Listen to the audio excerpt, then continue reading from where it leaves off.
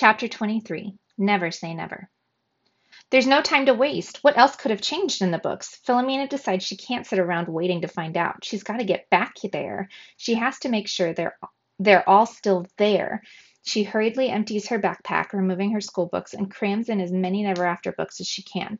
What if they're all gone? What if Never After is completely under the ogre's control?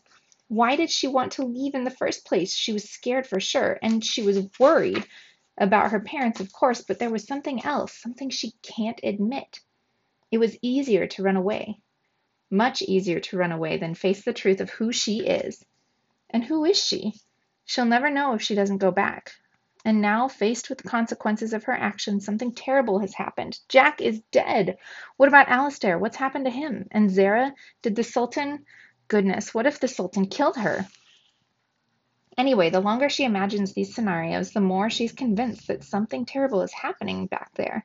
She hopes she can return some of the story to its rightful shape. Already she can see the titles of the other books changing. Never After, Book 2, The Ogre's Victory. Never After, Book 7, The End of Westphalia.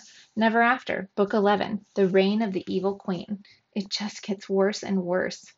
She debates telling her parents everything. Maybe it's time to be honest about what's going on. She can trust them. They're her parents. They love her no matter who or what she is. Besides, she can't just leave without explaining where she's gone. Except she can't tell them the whole truth either, that she's off to fight in a war in another world. No, that would worry them too much. She runs downstairs and sees her parents sitting together on the couch, sharing a bowl of popcorn, their legs entwined while they watch their favorite show, Handsome Romantic Detective. Hey, honey, what's up? Where are you going? Asks Mum. Oh, I was thinking of going to the library, she says. She can't do it. She can't tell them. What for? Asks Dad. I was going to try to find some books about adopted kids and adoption, about people like me, playing with their guilt. Oh, she is a terrible child. Her parents exchange worried glances, and it breaks her heart a little.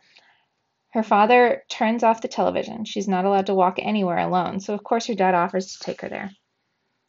It's so late, Mom says. It's a school night. It's okay, Dad says, disentangling his feet from his wife's.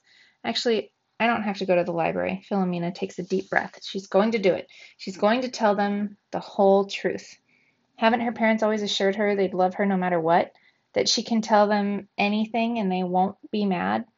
Here goes.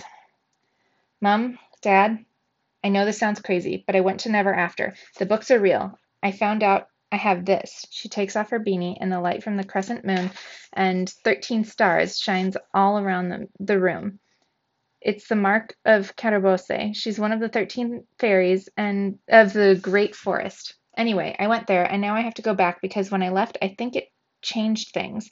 It changed the stories in the books, and now I think I have friends there. Jack, Alistair, and Zara are in danger. So I have to go through the portal again. It's in the Hollywood Hills, and you can't stop me. I have to go. I have to help them. She takes a deep breath. She looks at her parents. She expects them to argue, to say that she's babbling, that she's caught up in those books and needs to go outside for some fresh air, maybe, and stop reading so much. Okay, they'd never say that, but something like it? She meets her parents' eyes for the first time since starting her rambling speech, but instead of looking shocked, her parents are looking at her thoughtfully. Her dad stands up. Okay then. Keys? Mom asks. Got him. Let's go, Betty. You coming? Yes, let me grab my coat, her mother replies. What's going on? Why are they taking this news so calmly? Well, asked Dad, you said you had to go, so we'll drive you. To the Hollywood Hills, you said? To the Hollywood sign, says Philomena, mystified. Okay, we'll take you there. Come on, says Mom. Pick it up, will you? You said your friends are in danger. But, but, you believe me? Asked Philomena. Her mother and father look at each other with just the tiniest smidge of guilt on their faces. It's a long story, Mom says with a sigh. We'll explain when you get back, says Dad. Or in the car, maybe, says Mom. It's a long drive. Right, says Dad. Philomena is flabbergasted. Were her parents abducted by fairies and replaced with changelings? These people who won't let her walk a block unchaperoned or allowing her to go somewhere that doesn't exist on any map except the kind on the very front pages of a fantasy book? Well, are you coming or not, darling? Asks Mum, waiting at the open door. Philomena snaps out of her daze and she runs to the car's back seat. She hopes the heart tree portal is still there.